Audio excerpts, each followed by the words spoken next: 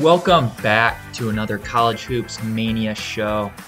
I'm your host, Wes Troyer, and you are currently listening to Dash Radio's Nothing But Net channel. I'm happy to be back today for another episode with you guys. I'm making this a weekly thing, recording this on Sunday night and getting out to you guys earlier in the week so I can cover past week's results and look ahead to the next week. I encourage you guys to subscribe to me on iTunes and follow me on Spotify, depending necessarily which way you listen to this through. If you'd be kind enough, I'd really appreciate a rating on iTunes and a review if you wouldn't mind. Spotify, you can't leave rating reviews, but on Apple Podcasts you can do that. So if you wouldn't mind doing that, that'd be very helpful to me, as I'm just trying to make this podcast more popular, the show more popular for you guys, as well as I now have a Patreon account.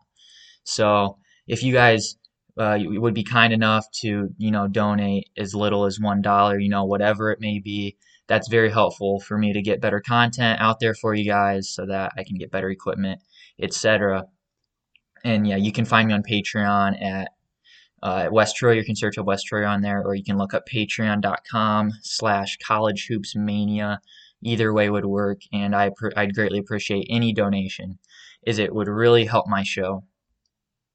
But to start things off today, I want to first discuss Michigan State. And the question going around the country is, will Michigan State make the 2021 NCAA tournament? And as of right now, it's pretty up in the air on what to expect for Michigan State. So give you guys a general recap on what's going on with Michigan State. Michigan State lost to Purdue, and then they hit COVID, and they go 20 days on pause. They come back earlier this past week, and on Thursday, they play Rutgers. First game back in 20 days, you don't know what to expect. Could be a little rusty. And they go out there, really, really struggle. They lose 67-37. They're down 15-0 right out of the gate. Wasn't really competitive at all. And then today, I'm recording this Sunday night. Today, this afternoon on Sunday, they played Ohio State. And they lose to Ohio State 79-62. Another game where they were behind right away. They made it somewhat interesting late. They got it to single digits, but it was never really up in question on whether Ohio State would lose the lead or not. So like I said, Michigan State comes back from pause, goes 0-2 this week. In these two games, their leading scorer between both games combined was 14 points. That was the most anybody scored in a game this week for Michigan State. And looking at the Rutgers game, they didn't have a single guy scoring double figures against Rutgers. That is just inexcusable and honestly embarrassing for Michigan State, a team that's had so much success year to year under Tom Izzo. And, it's easy to say, this is a Tom Izzo coach team. Don't panic. There's still a lot of time left in the season. There's a lot of opportunities in the Big Ten, which is true. There are a lot of opportunities in that conference. But the thing is, it's not like Michigan State's just playing bad. They're playing bad because they have serious issues, personnel issues. Ask yourself this question. Who is their guy? Who's their main guy? Is it Aaron Henry? Is it Rocket Watts? Is it Joey Hauser? Honestly, nobody really knows. It's different night to night. I said earlier in a podcast I thought Aaron Henry was kind of becoming that guy. Earlier this year, and that was a while ago, that was over a month ago, he was starting to play good basketball and becoming that go-to guy, the alpha dog for the Spartans. Anymore, you just don't really know. The past two games this week, combined points for all three of these guys in the two games. Aaron Henry scored 17 points in the two games. Rocket Watts scored 10 points in the two games, and Joey Hauser scored 17 points in the two games. 17 in a single game is good, but between two games, no, that's not what you're looking. That's not what you're looking for when talking about the best players on your team. And more issues with Michigan State. Everyone knows how important the point guard position is. It's really, really hard to be a good basketball team if you don't have a point guard who takes care of the ball, who defends the opposing point guard hard, sets the tone, is the leader of the team. They just don't really have the identity of point guard right now. They tried Hogard. They found out Hogard can't really score, the freshman point guard. He can't really score. He's not really a great playmaker. He took care of the ball okay, which was good, but he wasn't he wasn't the leader that you're looking for. He couldn't really do a lot off the dribble. He couldn't do a lot with his shot. So, I mean, kind of failed there. Didn't do a terrible job, but he just doesn't bring a lot to the table as of right now in his career. Foster Loyer, they've tried him many times. He can shoot the ball, everyone knows that, but fact is he's undersized and he really hurts them on defense. And they've tried Rocket Watts time to time. They started Rocket at point today. And let's be honest, Rocket's more of a two guard. Like, Rocket is a better scorer than he is a passer. And having him at point guard isn't necessarily the best fit for him as a player because he's just not a great passer. You'd rather have him off the ball, more of a scorer. And like Aaron Henry sometimes handles the ball, plays point guard a little bit. But looking at Aaron Henry's numbers, the guy's averaging 3 turnovers a game. You can't have that in your point guard. And this isn't necessarily discussing his point guard ability, but Aaron Henry is also shooting 23% from three this year. His shooting numbers are way down from his previous 2 years. And that's inexcusable. Aaron Henry needs to be better because when you watch this team, they kind of look at Aaron Henry as the guy, and Aaron Henry kind of acts like he's the guy or he's supposed to be the guy, but he is not producing. And if Michigan State wants to turn it around, it needs to begin with Aaron Henry, and it also needs to begin with discovering a point guard. And I think Rocket Watts is probably their best option going forward between Foster Loyer and AJ Hoggard, but I'm not saying Rocket's great at that position. It's probably not where he's best at on the floor. More Michigan State problems. I got more to talk about. They don't have a true post presence on offense to score. I mean, Thomas Kithier's not really that guy. The rest of them are more like stretch forwards, and they also don't really have a post player who can defend the post. Kithier is, like he's a high IQ guy. Like he knows what he's supposed to do. He's just not very skilled. He can't shoot. He's not the most athletic. He's not the biggest. But and that's kind of the problem. Like he's not terrible at defending the post. He knows what he's supposed to do. He just is not the same athlete as those other guys. So he's not great there. Hauser can't really do it. They've tried Malik Hall, and Malik Hall's not great at it. I mean, Hauser and Malik Hall are a little undersized to defend the post because the Big Ten just has so many good post players. I mean, Luka Garza, probably player of the year. Trace Jackson Davis could be a first team All American. He's probably gonna be an All American at least. Miles Johnson for Rutgers is becoming a really, really good post. Kofi Coburn of Illinois. Travion Williams of Purdue. You can go on and on about the really good posts in the Big Ten. Hunter Dickinson for Michigan's another one. And if you don't have like a true big man who can defend the post effectively and is strong in there and is a real presence, you're really going to struggle in the Big Ten Conference. In particular, the Big Ten Conference this season. Big Ten Conference is always good. It's always a physical league. Banging bodies down low, but especially this year with all the good big men in this conference, Michigan State is really lacking a needed position. And look, Michigan State, looking at their KenPom numbers, they're now 62 on KenPom overall, and they're nearly outside of the top 50 in both offense and defense. They're 74 in offense, and they're 48 in defense. So it's not like they're really good on one end of the floor, and they're just so abysmal on the other end of the floor. I mean, they have issues on both ends of the floor. They're mediocre to below average, for a tournament team on both ends of the floor. And so they have room for improvement on both ends. It's not like they're scoring the ball and can't defend. It's not like they're really good defensively and just are searching for offense. They're kind of searching for both right now, and that's a major problem. And like I said earlier, the question is, will Michigan State make the 2021 NCAA tournament? Right now, I just don't think they'll make the tournament. And partially is just kind of looking at their upcoming schedule because Michigan State on Tuesday, they play Iowa. And that's more than likely a loss. And then they have Nebraska and Penn State. Now, they should beat Nebraska. Penn State, it's a tough game. That can go either way. Penn State is at the bottom of the Big Ten, and it's a very winnable game. But they're still a good basketball team, and they're capable. And Penn State's getting better right now. As Penn State just beat Wisconsin. And then looking after Penn State, they play Iowa again. Probably another loss. Then they play at Purdue. They play at IU. They play Ohio State at home. They play at Maryland, and they play home to Michigan. I just don't see enough opportunities for wins realistically for Michigan State. Barring a miracle, I don't see Michigan State making the 2021 NCAA tournament, which is crazy to say. It is something that is totally out of the norm for Tom Izzo's Spartans. Getting past Michigan State, the SEC Big 12 Challenge took place this weekend. And it's really just a fun event because most of these non-conference challenges, like the conference challenges between each other, take place before conference play. And the SEC Big 12 is really unique because this is the thing they've been doing recently, where they play each other at the end of January in the midst of conference play. It's really interesting to see where teams are at, where conferences are at. And everyone really thought the Big 12 had this one.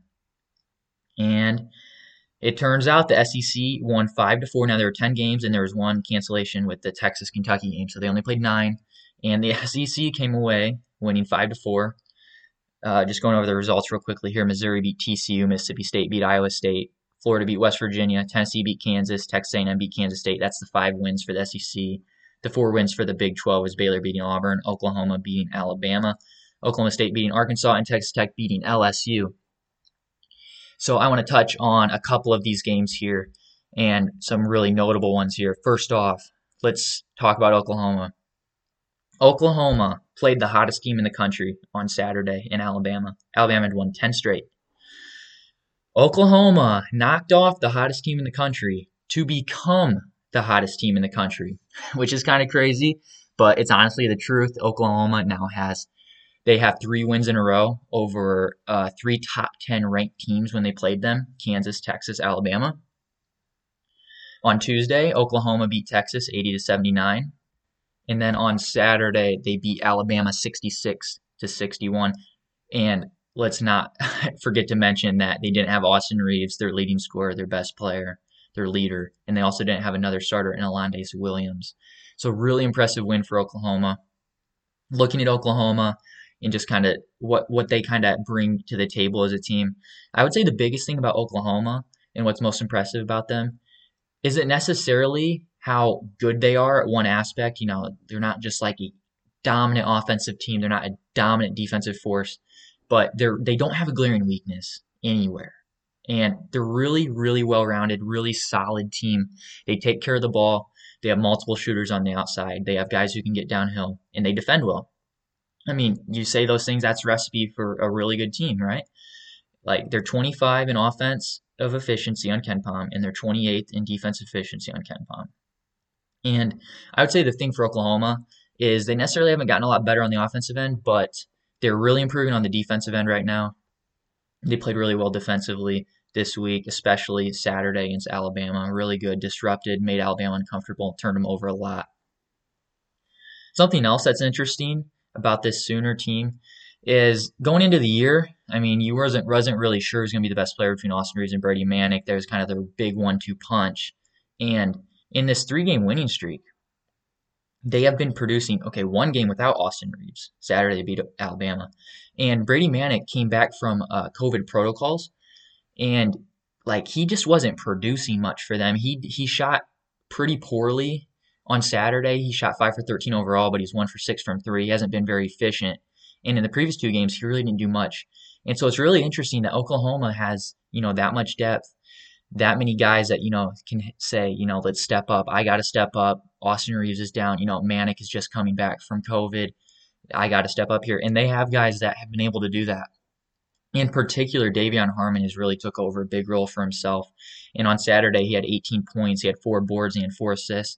And if you watch this game, you just kind of had that sense about him that he's just the leader of this team. He was confident in himself, ready to take over. And he did that. He did really, he was making shots from beyond the arc, but he also put the ball in his hands, and he was able to get downhill.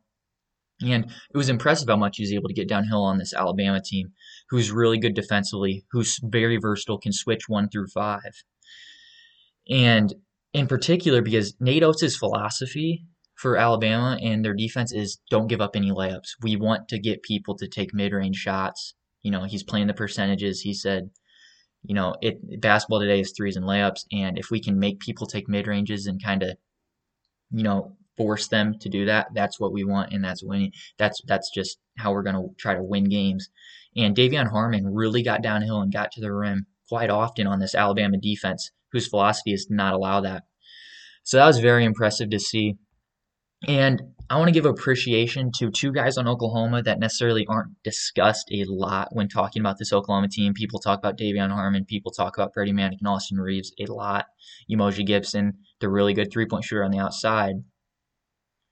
But two guys that aren't talked about enough are Elijah Harkless and Victor Iwuakor. Um, Harkless is averaging over 2 steals a game, which that alone is really good and it would be one of the leaders in the country in steals a game. But he's also only playing 21 minutes per game this year. So per 40, he's almost getting 4 steals a game, which is remarkable. Like really, really good numbers. And kind of the hate on Harkless, or like the reason why he hasn't been playing as much, has been a little turnover prone at times, and he's averaging about 2 turnovers a game. But the fact is, he scores, he rebounds, he passes, and he defends really, really well. He gives a lot of good stuff on the defensive end for Oklahoma. And he still has a positive assist to turnover ratio despite turning the ball over a little more than he should be. If he would clean that up, I'm pretty positive his minutes would be, around 30, and Lon Kruger would be a lot more comfortable playing in more minutes. But he's been kind of an unsung hero for Oklahoma this year. And also, not necessarily that Iwuakor has been an unsung hero for Oklahoma, although he has played really good minutes. The problem is, I think he should be playing a lot more minutes than he has. He's only playing 14 minutes a game, but he was key in Saturday's win. He gave the Sooners 5 offensive rebounds, and just like those 5-second chances turn into points, and they're really important in a game where it's really tight and 5-point victory. Points are hard to come by in that game, and they're very important second chances. And he like I said, he only plays about 14 minutes per game, but he actually nearly leads the team in offensive rebounding, which is pretty amazing. He has a knack for the ball and getting offensive rebounds, and I think Kruger should up his minutes a little bit, closer to 20, because he gets really active, he plays really hard, and Kirk Weth, he plays great minutes as well, and he gets offensive rebounds, not to the same rate Iwuakor does, but both of those guys, long big men who you know, are active and high energy guys. And that's kind of what you need in role players. You need them to have high energy, and Oklahoma has that on this team. So yeah, I like the thing about Oklahoma, like I said, is they can just beat you at a lot of different places. It's hard to game plan for them because they're just so well rounded, not great at anything, not bad at anything, and that's just what makes them difficult. Oklahoma, though, looking at their schedule, so like I said, they have 3 wins in a row over very good opponents, AP top 10 ranked teams when they played them. But 4 of the next 5 games they play are against Texas Tech, Baylor, West Virginia, and Texas. So the gauntlet doesn't stop for the Sooners because, like I said, those are that's some pretty good competition coming Oklahoma's way, and we'll get an even better idea about Oklahoma and to see if they're just hot right now or if this is a really good basketball team that should be talked about more and respected more. The next SEC Big 12 game I want to touch on was the beatdown that Tennessee brought to Kansas Saturday night, 6 o'clock on ESPN. Tennessee dominated Kansas 80 to 61, and there's a lot to say about both teams here. So I'm going to first talk about Tennessee and to talk about the positive things to look at this game before we get to the darkness of Kansas and what they are right now. So Tennessee looked brilliant against Missouri on December 30th, and they really fell off after that. And if you guys have listened to my podcast this year, or if you just started, I'll let you know I did declare that Tennessee was the third best team in the country after the Missouri game. I just thought they were awesome defensively, which they are still, and I thought they were really good offensively as well, which they have proved not to be. So I was wrong there. But on Saturday, they kind of looked to be the team that I thought they might be earlier, about a month ago, and what they could be. They showed us what they could be, what their potential is. So looking at the 3 games before this, they were 1-2 in that stretch. Their 1 win being over Mississippi State earlier this week, close, by the way. The last 3 games, though, they've been averaging 16 turnovers a game while shooting 36% from the field and 25% from three. They've been playing terrible on the offensive end, not taking care of the ball, not shooting it, not driving it, not doing really much of anything. And then on Saturday, the script really flipped back to what they can be. Tennessee Their slash line, 53 from the field, 62 from three, 94 at the line. They shot the ball great. Tennessee offensively wasn't just making shots. It's not like they were just making contested shots, getting lucky, which happens sometimes with teams, as shooting can be a big variable. But the fact is, Tennessee was finally getting good penetration. They were lacking that from their guards. There's a lot of passing around the perimeter. It was a lot of forcing it inside. Fulkerson or Pons taking tough shots. Not great shot selection from this team. But on Saturday, they were able to get really good penetration inside, which just opens up the whole floor. It opens up the perimeter. It might allow you to get a layup. It might allow you to give a dump off to Fulkerson or Pons, a lob to Pons. They've been lacking this. And Saturday, Tennessee was finally taking consistently good shots and not forcing shots like they've been doing the past month. It was really good to see. Getting production from Pons on the offensive end is huge for Tennessee. He went 7 for 9 Saturday, and getting him to be efficient like that is really what they need, because he might be the national defensive player of the year. If he's not, he's at least like a top 5 defender in college basketball. He affects the game so many ways on that end of the floor. If he's not blocking a shot, he's still altering shots constantly. People really struggle to score on him. He can guard big postmen. He can guard smaller guards. He's super versatile. So getting him to perform like that on offense is huge for Tennessee if he can become a really solid two-way player. Because we all know Tennessee is amazing defensively. Everybody knows that. They're the number 2 they actually were the number 1 defense on KenPom after the game. Then when Houston played today and beat SMU, Houston took over the number 1 spot defensively, but Tennessee still number 2 defense on KenPom. And on Saturday, they looked like that amazing defense, best defense in the country, second best defense in the country. Again, they just smothered Kansas. They really just ran them off the three-point line, and it wasn't just running off the three-point line and giving them looks inside. They really played on a string and helped each other and recovered, and they scrambled really well. They recovered really well. They didn't give them very many clean looks at all. Kansas was very uncomfortable the whole time. And another thing is Tennessee keeps people off the glass. Like, you can play good defense and then give up an offensive rebound, and your good defense no longer matters. You gotta play good defense for a whole nother 20 seconds, and that's what hurts a lot of teams. The thing is, Tennessee's great defensively, and they're also a really good rebounding team. So that's a really good combination to have, because they are really just suffocating for teams, as they have multiple really good defenders, and they get up in you. I thought Jaden Springer defended really well, and he played all around really good game. I thought he defended really well, which was impressive for Jaden Springer, as he's known is more of the bucket getter that he is, which is true. He's a really gifted offensive player. Now on the flip side of this, it's time to talk Kansas. The Kansas Jayhawks have now lost 4 out of 5 games. Their lone win coming earlier this week to TCU, close, in a game where it was pretty ugly and they didn't look too good. And David McCormick hit his first career 3, and that's what it took for Kansas to come away with a win over TCU. And in the past 5 games, they've only cracked 70 one time. One time they have cracked 70 points. In my last podcast, I said that the consistency is just not there, and it's true. Although they're actually kind of being consistent right now, consistently playing pretty bad on offense.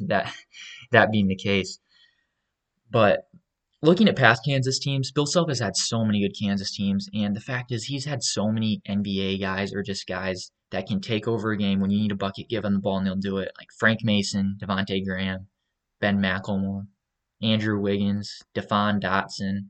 Like Josh Jackson wasn't necessarily that guy, but he's a really talented guy, NBA guy that Kansas doesn't really have now. Joel Embiid, Mario Chalmers. They just don't have those guys right now. And they don't really have any surefire NBA guys. Ochai Agbaji is probably their best NBA prospect, but he's super inconsistent. You don't know what you're going to get from him night to night. And he had a bad shooting performance on Saturday. And that being said, like Kansas isn't great defensively, but they're not bad defensively. They're still a pretty good defensive team. The main issue is on the offensive end. Like I said, they just don't know where a bucket's coming from possession to possession. If they need one, if it's the end of a game, it's crunch time, they're down 1 and they need a bucket, who are they going to give the ball to? Like, you can give it to Marcus Garrett, but he's not really a great scorer. Ochai Agbaji, He kind of disappears time to time. Jalen Wilson isn't necessarily like an ISO player who can go get a bucket for you. You can try to throw it into David McCormick, who's probably been their most consistent player of late, to be honest with you. But David McCormick isn't one of like the premier postmen in the country. And so that's kind of their issue. They don't really have that alpha dog similar to Michigan State doesn't, but they're better than Michigan State. I'm not saying that they're Michigan State bad, but Kansas really just doesn't have that alpha dog, and that's what they're searching for right now. Another thing is they don't really know what to do at point guard. Like they've tried Marcus Garrett for a lot of this year, and it's not that Marcus Garrett has done a bad job, but like they put him in so many ball screens, and teams just play drop coverage on it, and they just sag into paint. And Kansas doesn't have a lot of outside threats. Christian Brown, they need him to be a consistent knockdown shooter, and he just hasn't been consistent at that. They tried DeJuan Harris at point guard on Saturday. He got in foul trouble right away, so we don't even know what was going to happen with that. DeJuan Harris has played good minutes. He's more of the true point guard look, where he's a pass first player. He runs the offense, and he's a good ball handler. But he got into foul trouble right away, like I said, so we didn't get to see him play too much. So it's right back to Marcus Garrett. And I'm not trying to say that this Kansas team's bad, because this Kansas team is not bad at all. I still think this is probably a top 25 basketball team. But the fact is, people look at this team and say they're bad and overreact because in comparison and due to expectations, they're just not close to the expectations, and they're not going to meet those expectations because this team's not a great team. And people need to accept that. But people also need to realize it's not a bad team. Like this team can still play basketball. They have capability to upset you, and I'm sure they'll get a big win along the way somewhere.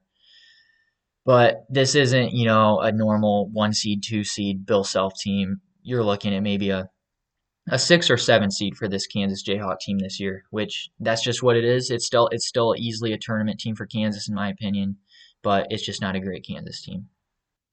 Once again, this is College Hoops Mania, and you are listening to this on Dash Radio's Nothing But Net channel.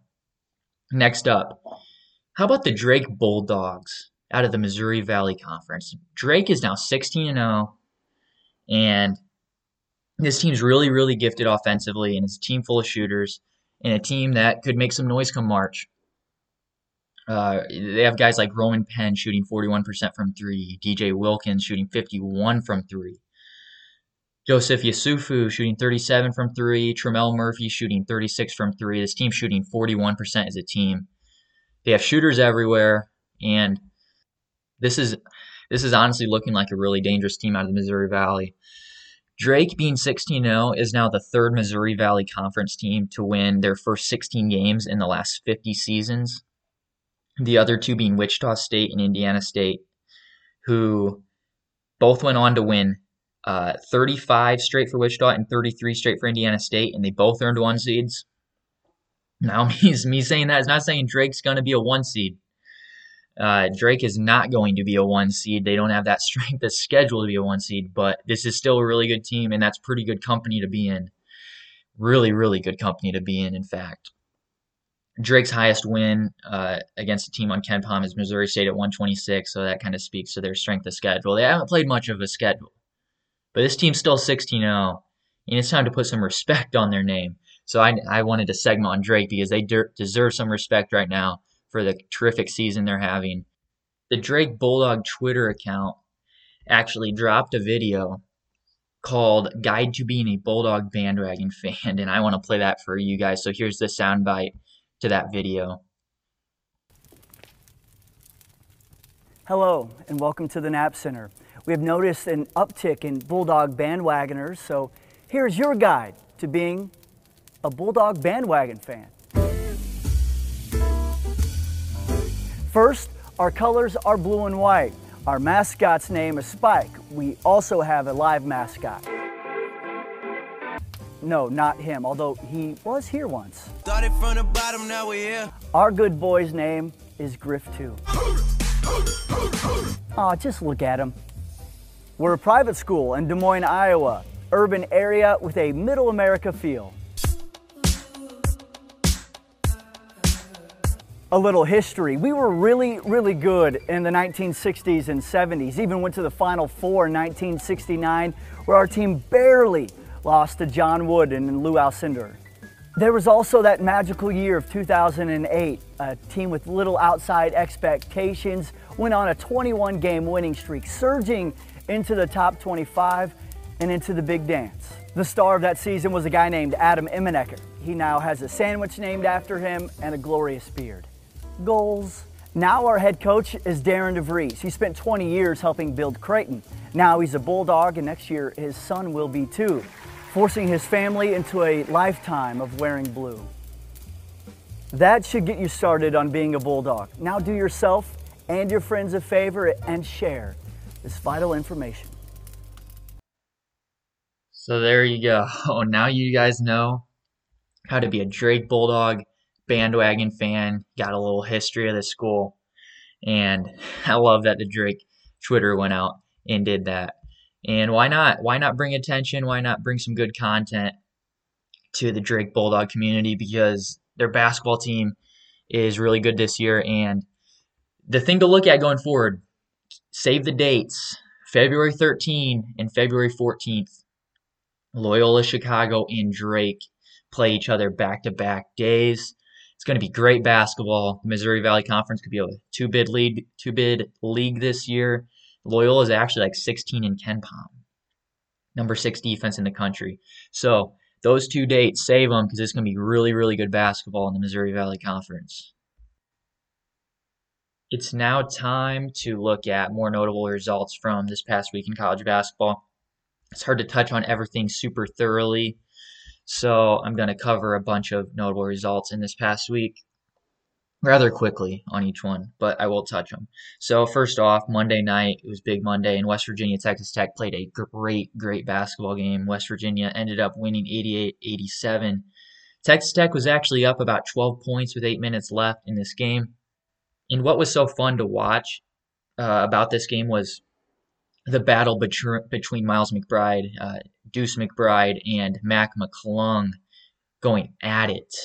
I mean, it was just back and forth. McClung would hit a big shot, next time down the court.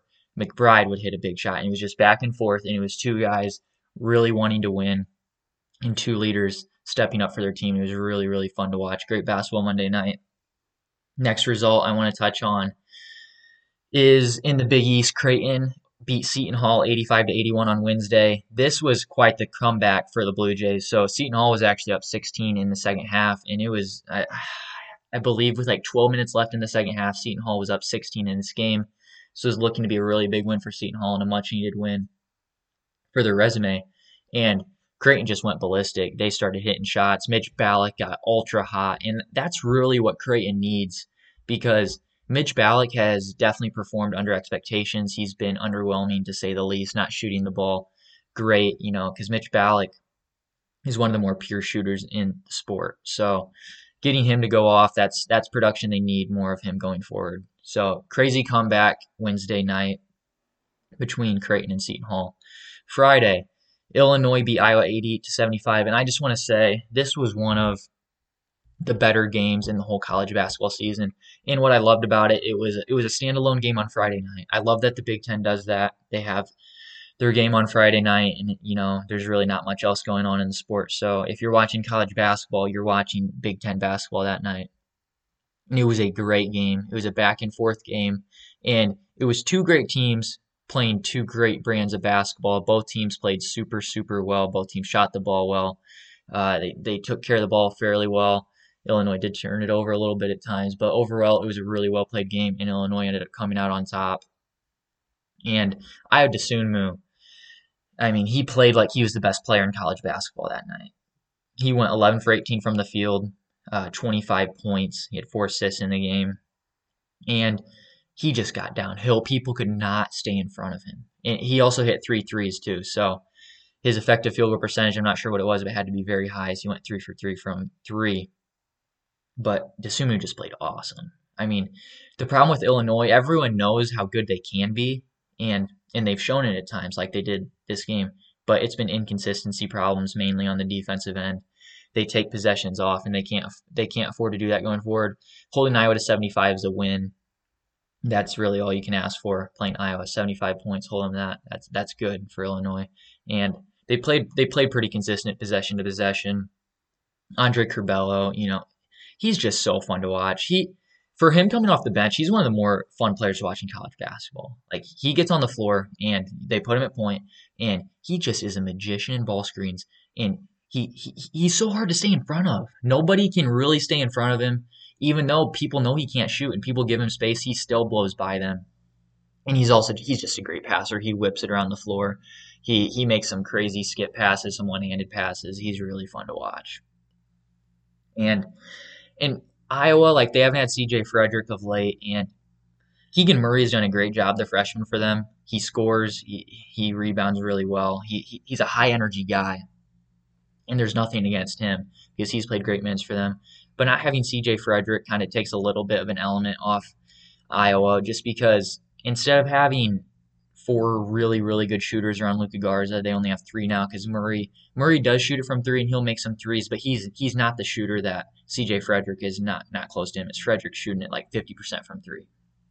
So Iowa's still really, really good offensively, but getting C.J. Frederick back will allow them to go the four shooters around Luka Garza, which will help Garza. I mean, it'll help Iowa offensively. So getting him back will be big in the upcoming games. Next result, Saturday, Baylor over Auburn, 84-72. This was an interesting game to me, just due to the fact of how will the Baylor guards be able to contain, be able to stop Sharif Cooper, because no one has been able to stop Sharif Cooper yet. I mean, he's been torching defenses. No one can really contain him, and he's been getting like double digit assists a game, while also scoring at a super high rate, like 20 points per game. But Baylor just did a really, really good job on him. Davion Mitchell in particular, he really got up in Sharif, and right out of the get go, he made life hard on Sharif. And Sharif only had 5 assists and 4 turnovers in this game. I know 5 assists is still a decent number, but when talking about Sharif Cooper, that if you hold Sharif to 5 assists, you did a really good job. And that just speaks to the volumes of how good this Baylor defense is. Baylor has 3 National Defensive Player of the Year finalists in Davion Mitchell, Jared Butler, and Mike Vidal. And this Baylor defense is nasty. It's the best defense in the country. And how they contained Sharif Cooper was pretty amazing to watch. Another Saturday result was Virginia Tech beating Virginia 65-61. This was a decently surprising game to me, decently surprising result. Not that I think Virginia wasn't a good team. I did think they were a really good team. I just thought Virginia was becoming to be a really good team. In this game caught me by surprise a little bit. It was 29-21 Virginia up at the half, and in the second half, Virginia Tech just completely flipped the switch, and Virginia Tech Virginia. That was the interesting storyline of this game. They were the team who defended harder, who played harder, who got up in you more the whole second half, and then Virginia's defense also struggled in the second half as Virginia Tech was able to really stretch them out, and they hit a bunch of threes, so they kept them honest from out there, which allowed Keve Aluma more room to operate. But Aluma really kept him in the game in the first half. Second half, he played terrifically too, but without Aluma's first half performance, Virginia Tech was really getting no offense. Keve Aluma is probably one of the more underappreciated players in college basketball, the Wofford transfer who came over with Mike Young, who also came from Wofford. So, yeah, really impressive win for Virginia Tech, and honestly a statement win, as Virginia Tech beat Notre Dame on the road, and they beat Virginia this week after losing to Syracuse. So, really good bounce back week for the Hokies. Next result I'd like to cover is Texas Tech beating LSU 76-71, and you might say Texas Tech beating LSU is no surprise, but it's more about how this game went. Texas Tech was down 7 with a little over a minute left in this game, and Mac McClung hit a 3 with about a minute left, and then they got a stop, and then they got it back, and McClung hit another 3. And then on the inbound, McClung got a deflection, which ended up being a steal and layup, and Texas Tech goes up 1, and they get a stop, and they end up holding on to complete the comeback against LSU. So that was a pretty amazing comeback. I mean, Mac Dagger, I like to call him Mac McClung, He's just so fun to watch. He might be the most fun player to watch in college basketball. He just has such an edge to him. He has such a winning ability to him. And Terrence Shannon also played great off the bench in this game. He rebounded the ball really well. He was put the ball on the floor well. He was their leader for a while, their go-to guy. And so LSU's a really good offense, and LSU defended well for a lot of this game, but down the stretch, their defense hurt them, and it was a pretty disappointing, devastating loss for the Tigers and a crazy comeback for Texas Tech. Another game on Saturday was Florida beating West Virginia 85-80. This Florida team just keeps on getting better, and everyone knows they lost Keontae Johnson, who was the SEC preseason player of the year, obviously their best player. And the development of this Florida team and watching them improve is pretty amazing. The transfer Colin Castleton, transfer from Michigan, has been amazing, and his physicality against maybe the most physical team in the country in West Virginia was really impressive and good to see. He had 21 points, 7 rebounds, and 5 blocks against a really physical West Virginia team and Derek Culver. And I mean, Noah Locke shooting the ball great. And this Florida team has depth. They play a bunch of guys off the bench. A bunch of guys can play. They got Scotty Lewis back, and they actually brought him off the bench in this game. But they have some dogs on this team, and they have guys who want to win. And Florida is getting a lot better, especially offensively. Another Saturday upset that we saw was Georgia Tech beating Florida State 76-65. This Georgia Tech team was kind of a dark horse, in my opinion, the ACC, and a dark horse in the national conversation going into the year, and they suffered 2 losses early in the year, first games of the year, which was surprising, and they're kind of fighting back from those 2 losses. And then the 2 games before this one, they lost to Virginia in a game where they choked down the stretch, and they let that game get away from them. And then they lost a close game to Duke earlier this week before the Florida State game. And then on Saturday, we just saw what Georgia Tech can be.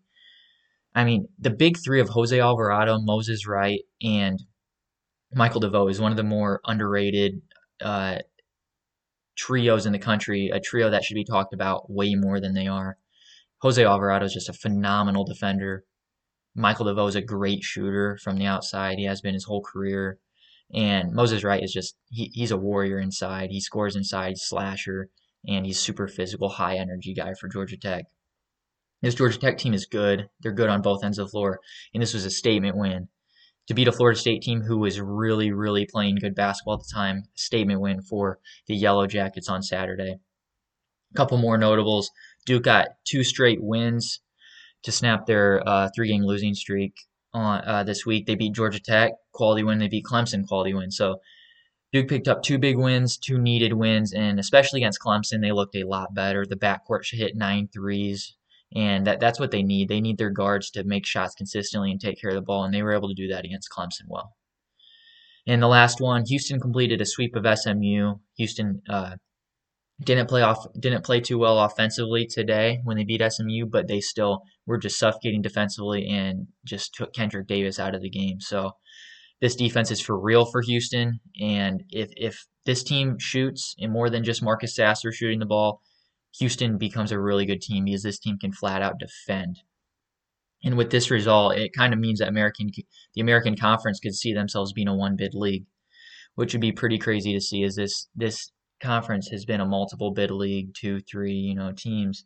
So we're not really accustomed to seeing 1 bid out of the American Conference, but this year it's really looking that way. I have a new segment I want to start doing.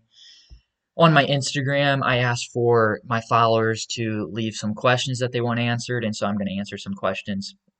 You can follow me on my Instagram at CHM Podcast, as well as that's my Twitter handle as well. So the first question I'm going to answer is from 410.tm. This person asked, who is the favorite to win the ACC? Although Virginia Tech did beat Virginia, Virginia Tech still has 2 losses in the ACC, and Virginia still only has 1. I still think Virginia is the best team in the ACC over the long haul of a regular season. This is a consistent team that you can trust night to night. So I still think Virginia is the favorite to win the ACC, and I think they will win the ACC. My next question comes from Blaze Broderson, Brendan_Blosser, and Jake_Emmons, as they all asked pretty similar questions along the lines of what to think of Ohio State and if I think they're legit. I think Ohio State is a really, really good basketball team. This team is super good on the offensive end. They're up to number 10 on Ken Pom. They're number 5 in offensive efficiency in the whole country. I really like that Ohio State is super versatile, mainly that being EJ Liddell is just a mismatch nightmare for teams down low. I mean, what I love about EJ Liddell is like he's used as the screener, and he can pop the screen, he can slip the screen, he can roll the screen. And because he can make shots, he can make a 3-point shot, he can put on the floor and hit a mid-ranger, he can get a fadeaway, falling away, jump shot, he can play with his back to the basket, he has a face-up game. EJ Liddell is a really, really well-rounded player, and no matter who's guarding him, it's going to be a tough night for him. Uh, Justice Suing gives really good size. He's 6'7". He can be a point guard at times, ball handler. He's a tough mismatch. Gives really good length on the outside for them. I think Dwayne Washington's a really special leader. I think he has a knack for hitting tough shots. You have a Washington Liddell ball screen is just lethal, as both of them can fill it up everywhere. And I mean, adding Justin Arns out there, he's just a dead eye from the outside. They're bringing CJ Walker off the bench now. I love CJ Walker. He's a phenomenal point guard, does all the little things. Great free throw shooter. He can hit his mid range. He gets downhill. He's a shifty driver. You know, he can hit the 3-pointer, and so I like him a lot as well. I think somebody not talked about enough for Ohio State is Zed Key, as he kind of gives them that true post, a guy who only really plays inside. They can kind of go 4 out, 1 in around him sometimes. And it's an interesting look because he's a pretty efficient guy inside. He has true post moves, something you don't really see a lot these days. And so I think as Ohio State improves on the defensive end, which they are doing right now, this becomes a Final Four contender, and this Ohio State team can contend for a Final Four, and they certainly have the capability to get to a Final Four. My next question comes from Chase Horner 06. Chase Horner 06 asked, does the Kansas-Tennessee game say more about Tennessee, or does it say more about Kansas? I touched on both of these teams earlier in the podcast in this game a little bit. I would say it's hard to say what it says more about. I would go on, it says a decent amount about both teams. I think it shows what Tennessee can be capable of. And on Saturday, Tennessee showed that they can be a top 5 quality, top 10 quality team, a Final Four quality basketball team. And it also said a lot about Kansas. Like, it proved the point that Kansas is just not a great team. It brought the fact out again that they don't have a go-to guy. They really don't have the go-to guy that they've had in past years. So I think it says a lot about both teams. It's hard to say who it says more about, but it definitely spoke volumes to both teams. My next question comes from Grayson_Blalak, as he asked for my Big 12 power rankings. And so this was hard for me to do. I made them, and it was hard. So I definitely think Baylor's 1, and I think Texas is 2. But the next stretch, it was just really hard for me. The Texas Tech, Oklahoma, West Virginia, Kansas, Oklahoma State stretch. And it was hard for me to rank these, but I decided I think Texas Tech would be my 3rd team. I think Oklahoma is my 4th team. I think West Virginia is my 6th team. I think Kansas is 7. I had Texas Tech 3, Oklahoma 4, West Virginia 5. I think Kansas is my 6th team, which is crazy to say because they won so many straight Big 12 regular season titles there. And now I have Kansas at 6. And I have Oklahoma State at 7, who, by the way, like Oklahoma State, they're not far apart from Texas Tech at 3, in my opinion. Oklahoma State's a really good basketball team. 3 through 7, these teams are close. And at 8, I have TCU. At 9, I have Iowa State. And at 10, I have Kansas State. 8 through 10, I mean, I feel like that's what most people would probably have. So, I think most people would probably have Baylor and Texas at 1 and 2. Like, Texas did lose to Oklahoma this past week, but remember, it was without Courtney Ramey and it was without Jericho Sims. 2 starters, 2 important pieces to this Texas team. So, not overreaction, that lost too much. It was still just by 1 point. So, those are my Big 12 power rankings. And the last question that I'm going to answer was from Agustia Mishra 06, as this person asked for my dark horse for March Madness. So I have a couple different answers for this. My dark horse team that I think could maybe win a national championship is Florida State. And I touched on it on the last podcast. It's mainly to the fact that I think they have all the pieces they need. They have the NBA talent mixed with great shooters on the outside, experience, a 7-footer, uh, versatility. I think a deep depth. Like they have everything. Even though they did lose to Georgia Tech Saturday, I think if Florida State reaches their potential, I think they can contend for a national championship. Is they can be that good. And a dark horse to kind of, maybe get out of a first weekend or so is the same team that did it just a couple years ago in Loyola Chicago. Loyola Chicago is 16 in Ken Palm. They have a nasty defense, along with Cameron Krutwig, who is just experienced. He was on that Final Four team, and they have good guards around him. I think this Loyola Chicago team can be really good, along with Drake. I think the Missouri Valley should be a two-bid league this year, and hopefully it will be a two-bid league this year.